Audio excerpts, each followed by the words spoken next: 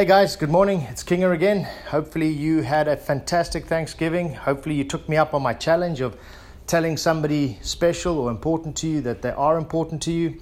Hopefully you had a feast. That's always a sign that you are privileged. In other words, if you overate and you overindulged and everything else, at least you had the wherewithal to do that. So that's all part of that gratitude that we were talking about. Hopefully you got to see long-lost acquaintances. I know a lot of people make a huge effort over Thanksgiving to travel great distances to be with family. So I'm hoping you either got to go home or go somewhere to be with people, or loved ones came to you. All right, here's a little quote, and it goes a little bit in line with the Thanksgiving message, but it says, "Good friends help you find important things when you have lost them. Things like your smile, your hope, and your courage." Now, I love this message because too often in life, we end up isolated. We feel like it's us versus the world, or not even us, me versus the world. And as things get harder and harder, many of us have a natural instinct to kind of invert and to pull into our shells, a little bit like a tortoise would do. Pull your head in and bunker down and kind of have that lager mentality where you're not going to allow anybody in and you're not going to, you're just going to fight through this yourself. But we must always remember we have friends, and friends are not only people that you've known for a long time. Some may be very short acquaintances, but you just have a natural affinity for them. You just know that this person's your friend and they're going to be a lifetime friend.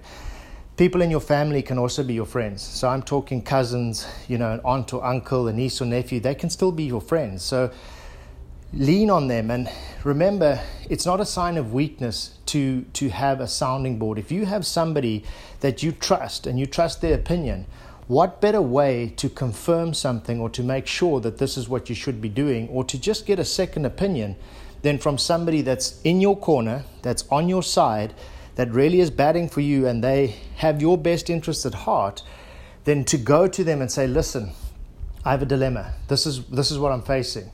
What do you think?"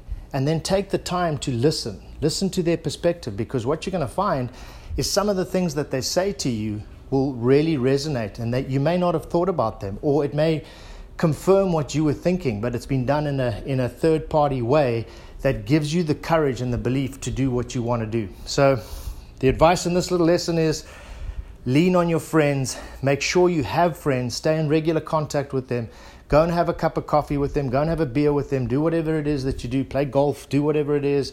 If they're far away, pick up the phone and call them and just reach out. And you don't have to discuss problems every time. You can just say hi. You can have a conversation. You can see what's going on in their life, and know that when you need a sounding board, that person will be there for you. All right, guys, have a fantastic Friday.